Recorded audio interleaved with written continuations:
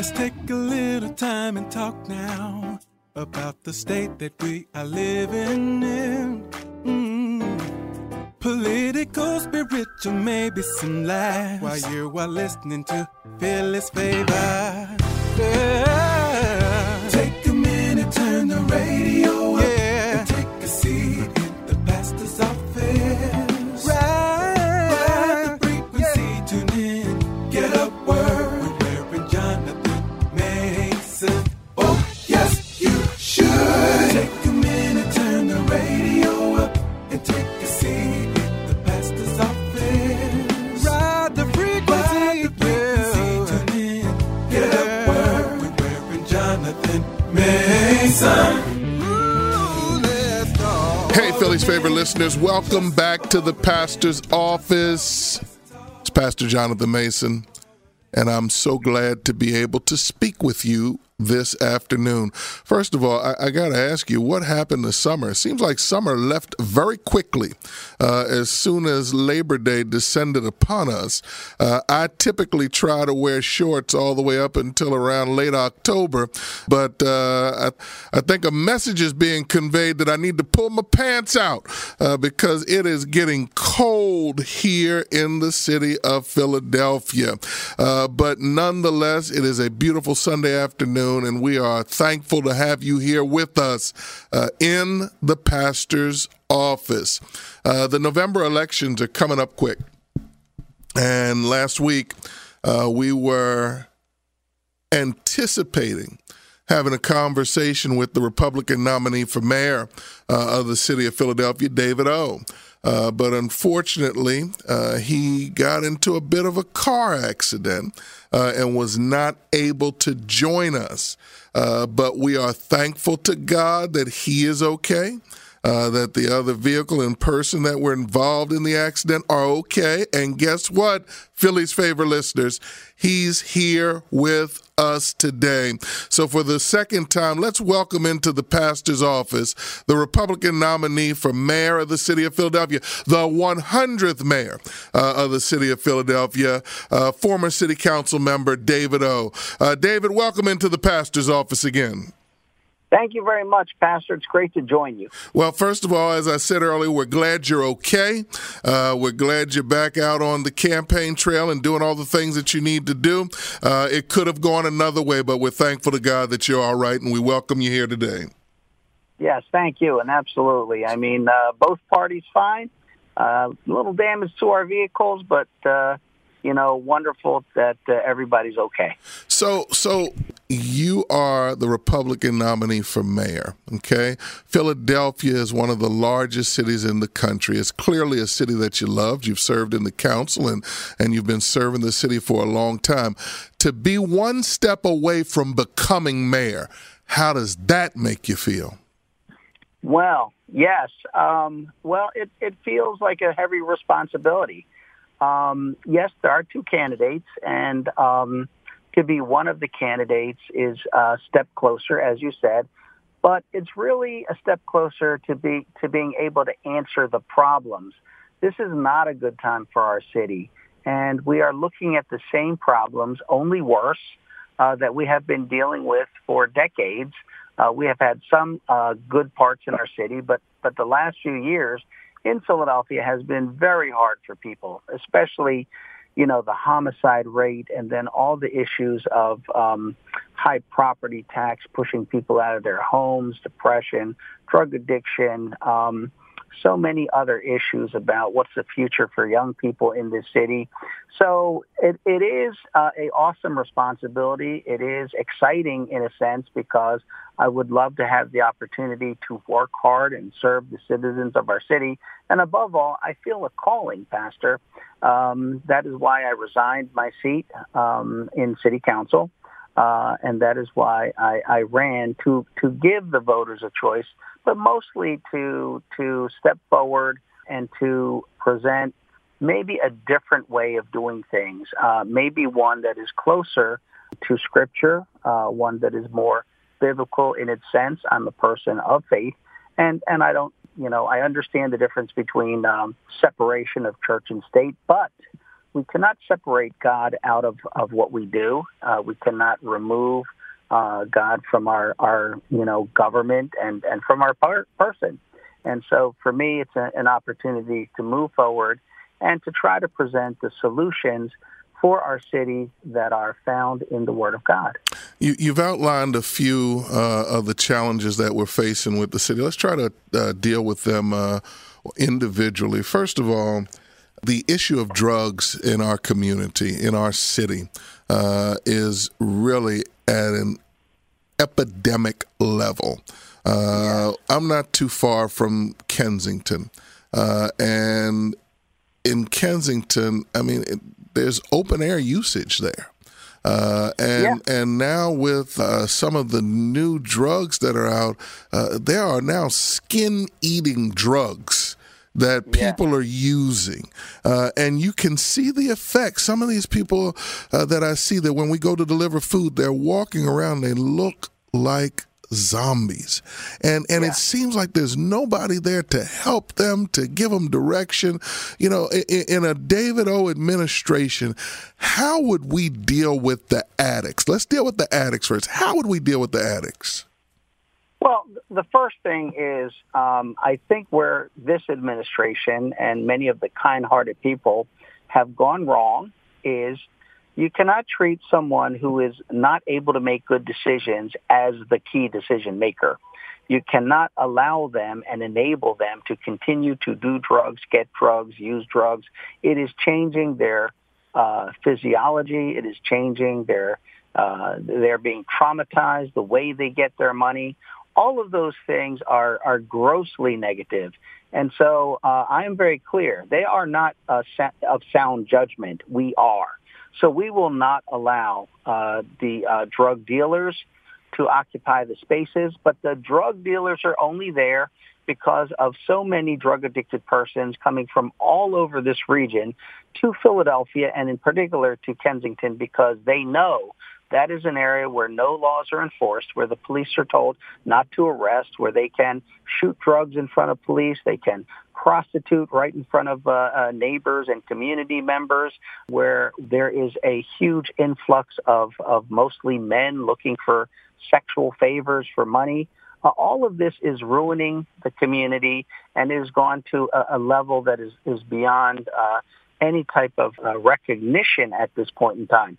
So under my administration, we're going to start enforcing the law. It is the first way that we can have some balance and normalcy in a democratic process. These laws were created through that process. They have been found to be strong by the judicial system. And what I will do is I will instruct our police to enforce those laws. Now, when the laws are enforced, we will see right away that less people are coming into Philadelphia to do their activities. When we start enforcing against dumping, illegal dumping, and all the other byproducts of this, we shall see a change in the community. It's for the drug-addicted persons, they are better off not coming to our city because what they leave behind in their communities is detox, behavioral health, mental health, and other services, bed space, and things like that. We are overwhelmed in this city, and therefore we cannot provide the quality or better quality service that we need to for those who are drug addicted. And I think the worst thing we can do is what we're doing now, just neglecting them. They're living on the streets. They're living in tents. And again, they're continuing through this zombie-like, they are brought into this lifestyle of drug addiction, and the years will go by, and it is very difficult. The more that they are engaged in this lifestyle, to bring them back. Not only has their brain changed, but when they are off that cycle, they begin to recall all the humiliating things that they have done, all the regretful things, and so they are self-medicating. They are medicating, and that is a big problem. So as quickly as we can, we need to intervene for their sake. And then by doing that, we give them hope. We give them opportunity. And we need to break up just the overwhelming mass of problems that they bring to this community, and then the community suffers as a result. You're listening to Philly's favorite 100.7 FM. We're talking to the Republican nominee for mayor of the city of Philadelphia. Elections coming up in November. David, thank you for that answer regarding what we would do about drugs in the city of Philadelphia. You talked about taxes and how they are increasing. And in many cases, people who've grown up in certain neighborhoods can't even afford to live in those neighborhoods anymore. Yeah. What would we do? What would an administration do about that? Well, I have been fighting against these improper tax increases for at least 5 years. I was just looking at something. I did a hearing. I held a hearing in 2018, and I introduced the bill to stop, the tax assessment process, which is the reason we have overtaxation of some of the poorest people in our city. This assessment methodology was found to be below industry standard by an independent audit of City Council. How then do we continue to increase people's taxes in a way that is completely unreasonable and inconsistent with surrounding property assessments? So as mayor, I will immediately rework the Office of Property Assessment. I will want to see that instead of just looking at zip codes and coming up with numbers, anyone who has tried to challenge their property tax increases find that there's oftentimes a complete lack of data which is being used. They don't know how many bedrooms, how many bathrooms. They have no real idea of what's happening in your home. And they tell me they only need to know square footage. Well, that's completely wrong. And so what we've seen is horrendous cases where two adjoining houses, both worth about $110,000, 1 year later, one house, it's gone down $1,000 to $109,000. But the house right next to it looks just exactly the same, has gone from $110,000 to $350,000. Now, how do the people in that house pay the taxes? Now, that to me is government bullying and muscling people, and we see it all over our city. What everybody knows is this: in the poorest, most violent neighborhoods of our city, property taxes are doubling and more than doubling, and the people are not able to pay that, nor should they. They are not living in wonderful neighborhoods with all kinds of great amenities that their house would be valued at $400,000. But when they can't pay the taxes, then someone comes in at sheriff's sale and buys that house, and they will make it a $1 million house. And the people who buy it and then transfer it to their children or sell it will make the money that the people in the community have lived and suffered there have not been able to benefit from. So to me, when I look at what is happening in our city, I blame the city itself for what is like a horrendous gentrification problems. If we just accurately assess property values, and if we weave into that, how do people actually live? If they have gun violence, if they have murder, if they have drug addiction all throughout their neighborhoods, it is not worth whatever the material number that the Office of Property Assessment is placing on it. And then it is very difficult to appeal, and most people don't have the know-how or the money to do that. So I am going to rework the assessment process. What I want is fair taxes. And what we're going to find is the total amount of tax revenues that we've claimed is owed to the city is much lower. What that then produces is the fact that we need to grow our city's economy, bring in more jobs, create more investment, and do the things where we can have people pay taxes because they're making more money. We need more taxpayers, not fewer taxpayers paying more of burden. And in order to do that, we do have to, one, get rid of crime, because that's a big reason why our economy is failing. We have to enforce things such as retail theft, because that's why so many stores are closing. And with that, elderly people, seniors, are unable to get their pharmaceuticals, their medication, because when CVS and Rite Aid close, those are the stores that make these things available to people. So I will have a fair process of taxation, and I'm already looking at growing the economy. And then there are entities and people in our city who make money in our city or off of our city that don't pay taxes. And it's just because as we enter the new economy, technology, people are able to make money as from the city of Philadelphia, but they're not being taxed. I will look at a fair portion of taxes of them because they're making money here in our city. The small business environment in Philadelphia took a great hit during the pandemic. Yes. And we saw many businesses close, but, even though it's not really being reported in the news much anymore, there's still many businesses in Philly that are struggling and really need some assistance. Talk to us about how you would help them out. Yeah, it's so important that people be able to have a small business. I mean, that's really economic independence, and it provides people who are creative, innovative, or they want to be their own boss an opportunity. Many people, such as many of our immigrant communities, they can't just walk down to Comcast and get a job. Many of our citizens have been formerly incarcerated, and they need opportunities as well. So one of the things is having a lot of small businesses, small shops that cater to the neighborhoods and communities is very important. But they've been punished. And I'm not exactly sure the reasons why, but I will say at the end of the day, city government has been, in Philadelphia, not friendly to small business. What I would do is really look at a couple of things. The first thing, again, and unfortunately it's a common theme, crime is a big problem. A lot of store owners and their customers, they modify their shopping habits because of crime. And if there are a lot of murders and other types of crimes, people don't want to go out and purchase things. And they have an option. They can do online purchases. The cost of maintaining a storefront business has gone up, increasing cost inflation.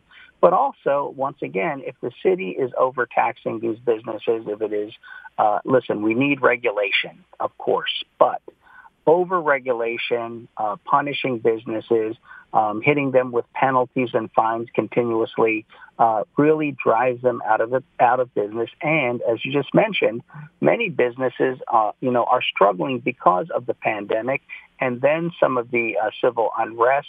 I know personally.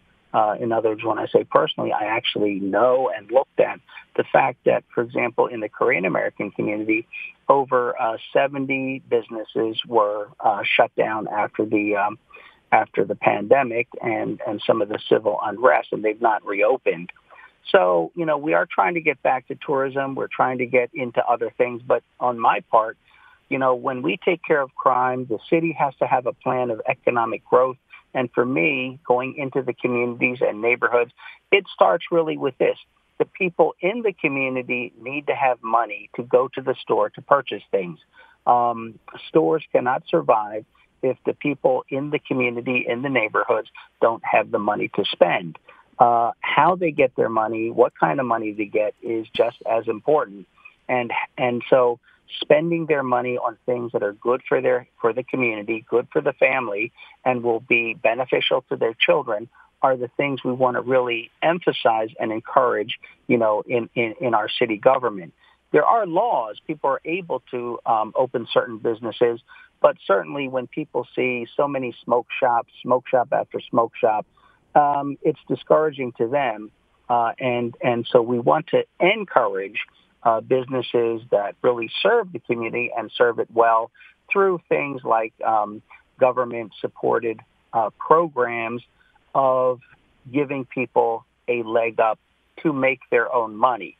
We're not giving away money for no reason. We're helping people to stabilize themselves and to develop the economy, to pay people, things like that. And I'll give an example that even when persons are making $120,000 a year because they have a criminal history, they're unable to get a mortgage. We know that they can pay back the loan. We know that they need a mortgage to purchase a home. That would be very helpful. They have paid their debt. And so as mayor, I will look at how the city can support or basically co-sign the loan for them so that they can purchase homes and things, stabilize their family life. For small businesses as well, to help them to get into the modern economy, to have safety, to have response from police, to have the services that support their business and tie them into the community. You're listening to Philly's Favor 100.7 FM. We're having a great conversation with David O., who is the Republican nominee for mayor for the city of Philadelphia. David, listen, the education system here in our city definitely has its challenges. Depending upon zip code, in many ways determines the type of education that our children are receiving, which I think is just unfair and unbalanced. How do we rectify that? Well, what you said is what everybody knows, that in our city, it's nothing new, that depending on what neighborhood you live is the quality of education your children get, or that you have gotten or not gotten. What happened to vocational and career, training, education? I mean, that's important because we know ahead of time that less than 30% of our young people are going to go to college. We know that ahead of time. And that's not unusual. You can go to some of the wealthiest, most educated countries in the world. They, too, have like 30% going to college. So 70% are not going to college. That does not mean that they are not going to be successful, intelligent, capable people. They just are looking for something different, and they can go back to school later.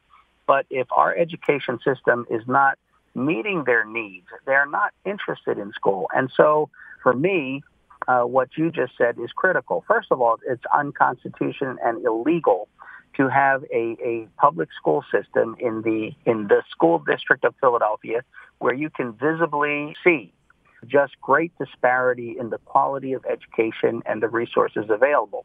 So what I would do is, one, I would start with the new school board, and I do appoint them. I am appointing them basically in a different way, because when I was in council, I really looked at and I introduced bills that would change the school district, the school board, so that the city would be one school district but have 5 zones, and there would be a school board member elected by the people of each zone, so that 5 of them, the majority, would be elected by the people and 4 appointed by the mayor. So I would love to push that system in because I think there needs to be accountability and responsiveness to the people and a focus on a more smaller portion of the city, and for people to know who is responsible to tell them, like, what is happening in our school district. But immediately I would appoint the 9, and then what I would do is say, basically, you 5, you're going to represent these areas. I want you to go into those communities. I want you to have meetings with people. I want you to focus there. And number 1, transparency. Let's tell everybody where the money is, how much money is being spent, how much goes into the classroom. And let's start with the tremendous disparity that is in our school system. Let's look at what it takes to bring all the schools up to an equal level of opportunity of education, academics, career building, music, art, all those things, plus vocational. And then I'd like to introduce the VET program that is so successful in Europe, where basically if you choose that track, you get 2 years, 9th grade, 10th grade of business and academic study. 11th and 12th, you go into a place like Boeing, the Boeing company or Comcast or any major corporation, where you get paid for basically working there 2 days a week and going to school 3 days a week. And when you're done, you get certified. And you, as a high school graduate, are certified and able to get a very well-paying job, through that process. We need that in order to maintain our employers and to grow our employers. And then I'm emphasizing overseas investment, because we need a lot of construction. We need to do a lot of building, but I don't want to use the taxpayers' money here. I want to lower taxes for our residents, build the state-of-the-art buildings that will house the employers, and basically take the money that we are supposed to be doing affordable housing and put them into the community where they are most needed using neighborhood labor. That's something we often talk about. It hasn't been done, and I will do it. Okay, you definitely got a great agenda and great plans for the city. But how do you get it done in a city that's 7-1 Democrat? How do you even see a pathway to being elected mayor of the city of Philadelphia? So this is a close race right now, Pastor. I mean, we put all things in God's hands. One, I have to work hard. I have to have a good plan. And I have to be astute about what the election actually is. But the second thing is there's a lot of things that are not in my control. And, they have to work out. Well, right now they are working out very well. And so, this race is a toss-up come November 7th. If I win, it is not a problem for me because I'm the mayor of a city that is 7-1 Democrat. I will have no problems working with our Democratic governor and anyone else because it's not me that they're dealing with. It's the people of this city. On the other hand, as a Republican, I have new opportunities to deal with people who might not think well of Philadelphia, may not feel welcome.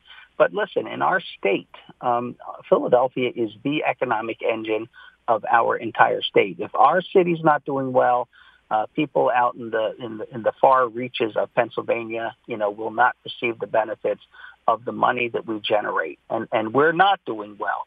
So we have to do a lot better for everyone's sake. And I think they understand that. And so when I go global, there are tremendous opportunities. For example, many of our communities that are under-resourced or undervalued, it's because we don't have opportunities for them. And we're going to need to create opportunities. For example, I would love to see a robust Haitian community, more in our Mexican community, our Liberian community. I'm a big supporter of Africa Town. I think it's a wonderful, fantastic idea. All of these things bring investment. Every one of our communities can be an economic engine. When I think about 52nd Street back in the early 60s and the 50s, when it was a live entertainment mecca with jazz and comedy, when I think about the sound of Philadelphia, all the music that came out of Philadelphia, all the talented people that were able to produce music, enjoy their life, have aspirations, and all of that to the benefit of our city. There's so many things that we can do really based on understanding that people have tremendous gifts, but we have to provide them an environment where they can shine. And I think that will distinguish our city in the future from where it is today. Your opponent in the upcoming election, the Democratic nominee for mayor, is one of your former colleagues, Sherelle Parker, so you know her well. You guys have worked together for several years. Why David O. and not Sherelle Parker? Well, I think I'm the better person to handle the most important issue, that is crime and violence. One, I'm a former Philadelphia Assistant District Attorney. So as a former prosecutor and a former attorney who's done criminal defense, I am very knowledgeable on a first-hand basis of what it takes to do an effective job of serving the public, not violating laws, but serving the public and enforcing laws and making our city safe. I've been the strongest advocate for public safety on city council, and my positions are consistent. I did not flip-flop in what I believe, because what I believe has existed since I was a young person in King Sessing in Southwest Philadelphia. On her part, she has changed her positions, and we have some very big differences. For example, she did sign the defund the police letter. She did vote for a budget that reduced the police budget by $33 million. I did not. Because I have a consistency of what I believe it takes to make Philadelphia safe. And I'm very confident in what I know. Therefore, I'm not a flip-flopper. I don't switch around. The other thing is that in some of the things that I've done, for example, I did a resolution on minimum force training for police. That is mandatory minimum force training for police. As much as I support law enforcement and public safety, I also believe that we have to train our police officers. It's our duty as a city to ensure that our officers are supported, they are well-equipped, all of those things, but they have to be trained not only in how to use their firearms and physical force, they have to be trained in how to not use firearms and not use physical force, or if necessary, handle people appropriately, not with full force. And that takes training. I did that bill. My opponent, Parker, voted against that bill, that resolution. I tried to and successfully got $500,000 for the immediate relocation of 9 mothers who were being attacked with deadly violence, really because some young people believed their children had cooperated with law enforcement and were going after the mothers. A year later, we couldn't, the administration said they didn't know where the money was, and they did not move those mothers. I tried to stop the process of approving of a transfer ordinance until the administration came forward to tell us where the money was. But, my colleagues did not support that, including, Councilmember Parker. I have fought with the Department of Human Services over the illegal removal of children from their families. We know it's illegal, it's improper, and when they are removed, they are traumatized and oftentimes physically and sexually abused.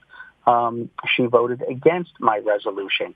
It came back to council, and eventually, because so many mothers came in just with so much evidence and proof of this outrageous harm to their children, that a resolution passed.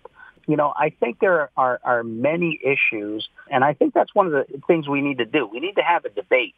We need to bring this out so she can respond, and I can challenge, and she can challenge me, and I can respond. For example, what she said is that she would hire 300 more police officers. Well, that sounds good unless you know that we are actually short 1,300 police officers. So 300 police officers, that won't do anything because we're losing as many police officers per year.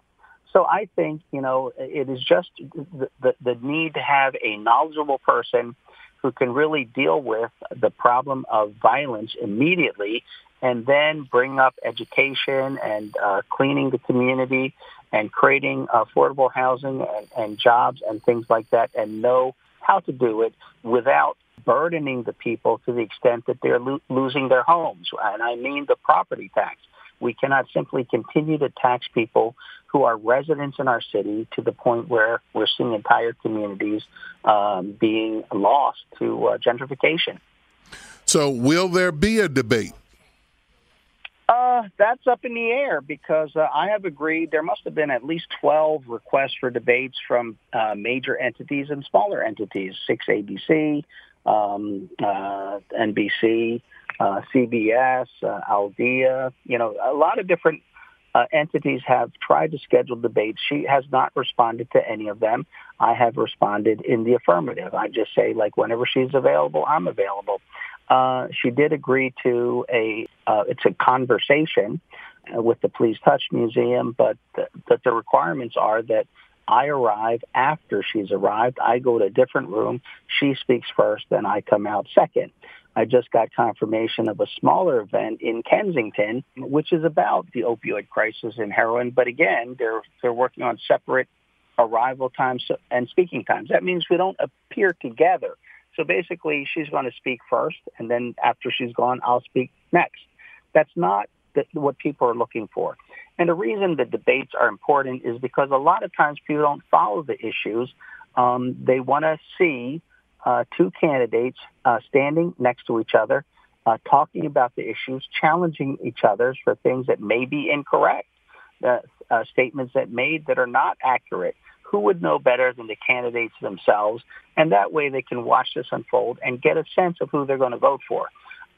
I think more than anything, it's important to have debates because the public needs to hear what you're trying to do for them, no matter whether they vote or they don't vote. The next mayor is going to impact their lives and their children's lives. But the most important thing we can do to turn the city around is to get the public on board. And for the public to get on board, they need to go through a process where they feel like you're legitimate.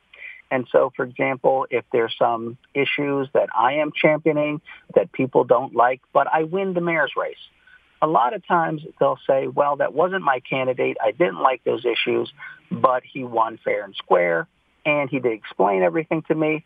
So I am going to give this person a chance to be my mayor and to turn our city around, because that's something we can all agree needs to be done. David O., Republican nominee for mayor of the city of Philadelphia. Do me a favor and just tell our Philly's favorite listeners where they can get more information about your campaign. Yes, thank you. Just go to my website at www.davido.com. It's spelled DAVIDOH.com. And you can look around there, and it may lead you to other things as well. Other than that, you can call my campaign office at 267-346-5380 or send an email to vote.davido@gmail.com, and we'll answer your questions as well. Sir, I want to thank you for coming in the pastor's office today. I want to thank you for going into such detail on some of the issues that you're going to tackle on day one if you are elected the mayor of the city of Philadelphia.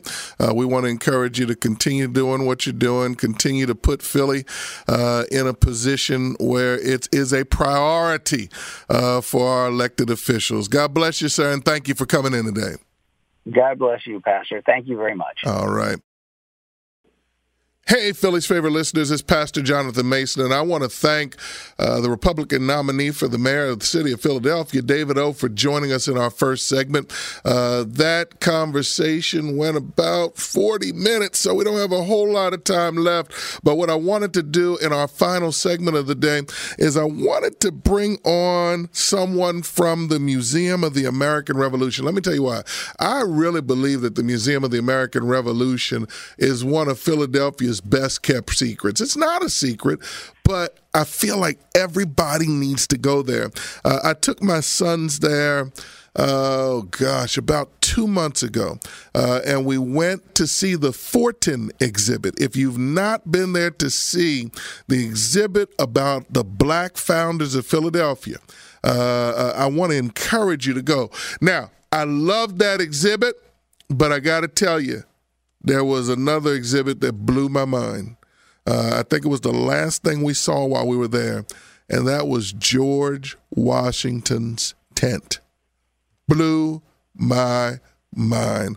All right. We're going to talk a little bit more about it. No need for me to keep talking when I've got a representative from the Museum of the American Revolution right here, Meg Bowersox, the manager of gallery interpretation. Welcome into the pastor's office. How are you this afternoon? I'm doing real well. I'm very happy to be here. Well, listen, we're glad to have you. Meg, I was blown away by George Washington's tent. I'm telling you, tell our listeners about this exhibit, please. Yeah, so we have the original tent that George Washington used during the Revolutionary War from about Valley Forge all the way to the end of the war. And it has this crazy and amazing history even after the war is over that I don't want to give too many spoilers that you would have to see in the theater, but it is really just a once-in-a-lifetime opportunity to see something from the Revolutionary War that still survives and exists. And it's not only the story of George Washington, but it's talking about all the people he interacted with, from people of African descent to women to different military officers. All those people were involved with Washington and his tent. Guys, I'm telling you, anybody in your family that you bring with you is going to be in awe when they go into this exhibit and they see this tent. But also the exhibit on the Fortins, Meg, was just outstanding. We probably spent, about 2.5 hours going through the Black Founders exhibit. And it's still available. It's still there. Why don't you tell our listeners a little bit about that exhibit? Sure, yeah. Our Black Founders exhibition focuses on the story of James Fortin as well as his future generations. And this is really the first time a full exhibition has been dedicated to the story of James Fortin and his family. You know, the local Philadelphian in me loves this story so much because he lived just around the street from the museum, and it talks about his service during the Revolutionary War as a privateer. He becomes a sailmaker after the Revolutionary War, working and putting his money towards the abolition movement. And the exhibit doesn't just stop with him, but it continues throughout the rest of his family and through the future generations, even leading into the Civil War, which is pretty amazing. And there's some really great artifacts from local institutions like museums like the Seaport Museum, but we also have some things on loan to us from St. Thomas Episcopal Church, as well as Mother Bethel. I was just getting ready to say the bench from, I know I'm speaking and giving away all the great secrets, but the bench from Mother Bethel, to see one of the original benches from the church where they held organizational meetings is just something that when you walk away, you're just in awe. Yeah, it's incredible that it still survives and it's still speaking that history. It's amazing to just have that. To be a lot of my job is giving tours, and one of the best things is to be able to stop at that and just be able to look at it and have people reflect on what that means and the idea of community, especially within the African American community here in Philadelphia during that time, for sure. Well, the fall is here, and I know you've got a lot of exciting things going on at the museum. Talk to us a little bit about what exhibits our listeners can come and engage with this coming fall. Yeah, we have so much going on. We have a great lecture coming up next week with Akil Reed-Amar talking about his book, The Words That Made Us. Actually, in the first weekend of October, we're going to be in Germantown for their weekend, Revolutionary War weekend, where we actually have an exact replica of George Washington's tent. So we have the real one like we talked about in the exhibits. We have this really incredible replica tent that we're able to take to different places. And we're actually going to be in Germantown, which is really exciting, on October 7th from 10 to 4. So you can feel free to experience what life was like for George Washington there. And then what's really incredible, our signature event that we do every single year at the end of October, 28th and 29th, is Occupied Philadelphia. So what a lot of people don't know is that the British actually occupied Philadelphia from the winter of 1777 to the spring of 1778. And we recreate that moment here, and the British are going to occupy our museum, our friends at Carpenter's Hall, and we're going to be talking about what life was like for Philadelphians during that moment, which is really exciting.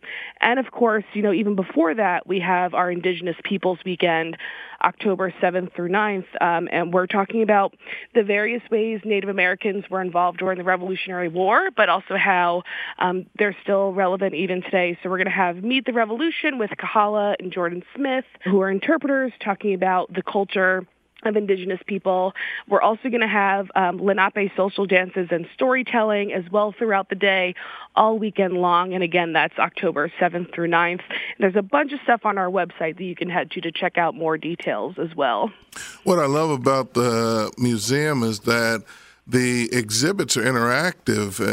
You can visit some of the exhibits for the museum on your cell phone, on your computer. Why don't you tell our listeners a little bit about that?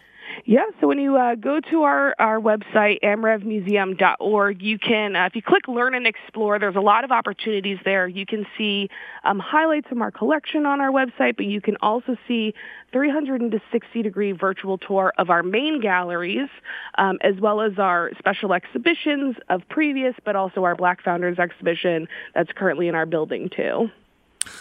The Museum of the American Revolution. Again, let's just tell our listeners where you're located, hours of operation, and how they can get more information. Sure. We are located at the corner of 3rd and Chestnut, just a few blocks down from Independence Hall and the Liberty Bell. And we're open 7 days a week from 10 to 5. And we look forward to seeing you here. And our website has all of our, you can buy tickets online. We have walking tours, highlights tours, everything. You can find us online and come visit us in person. Philly's favorite listeners, you don't want to miss this opportunity. I'm telling you right now, it is an experience that you will absolutely enjoy and reflect on for years after you visit. Meg, thank you for joining us in the pastor's office today to give some information about the Museum of the American Revolution. And I promise you, some of our Philly's favorite listeners are going to be popping up to say hello and enjoy the experience.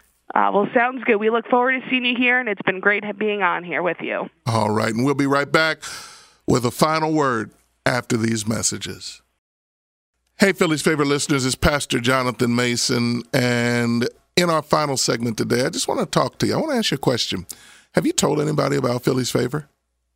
No, seriously, have you told anybody about the only FM gospel radio station in Philadelphia that emanates from Philadelphia? We're in our third year now, and we're making some changes here at the station. Some great changes, some changes that we believe are going to be better for you, the listener, better for the community, better for the city at large. We're bringing in some new individuals to help us. But what we need from you is for you to tell somebody about Philly's Favor. Tell them to download the app. Tell them to go to the Google store. Tell them to go to the App Store on iPhone. Tell them to download the Philly's Favor app. Tell them they can listen at 100.7 FM. I'm really pastoring right now because every Sunday we tell somebody to bring somebody. I need you to tell the community about this radio station because we are getting prepared to blow up here in the city of Philadelphia, blow up for the glory of God. So if you love what this station has done, I'm encouraging you, tell your family and friends. Text them right now. Call them right now. Tell them download the Philly's Favor app. Tell them don't forget to listen to Brother Marcus Monday and Friday right here on Philly's Favor from 2 to 6. He does a wonderful show. It's a great interactive experience.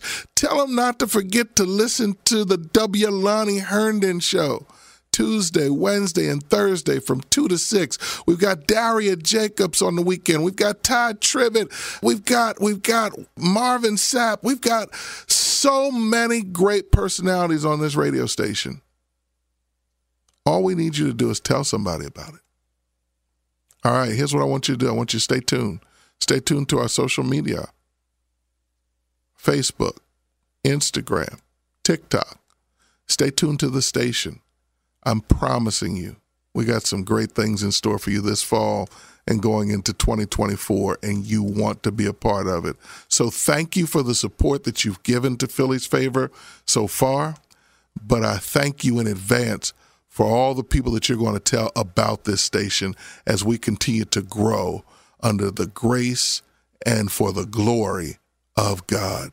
Thank you, Philly's Favor listeners, and I'll talk to you same time, same channel, next Sunday, right here in the pastor's office. Take a little time and talk now about the state that we are living in. Political, spiritual, maybe some laughs while you are listening to Philly's Favor.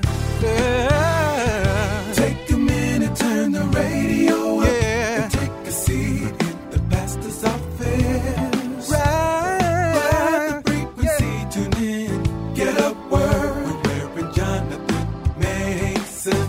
Oh, yes, you should. Take a minute, turn the radio up, and take a seat in the pastor's office. Ride the frequency, tune in, get up word with Reverend Jonathan Mason.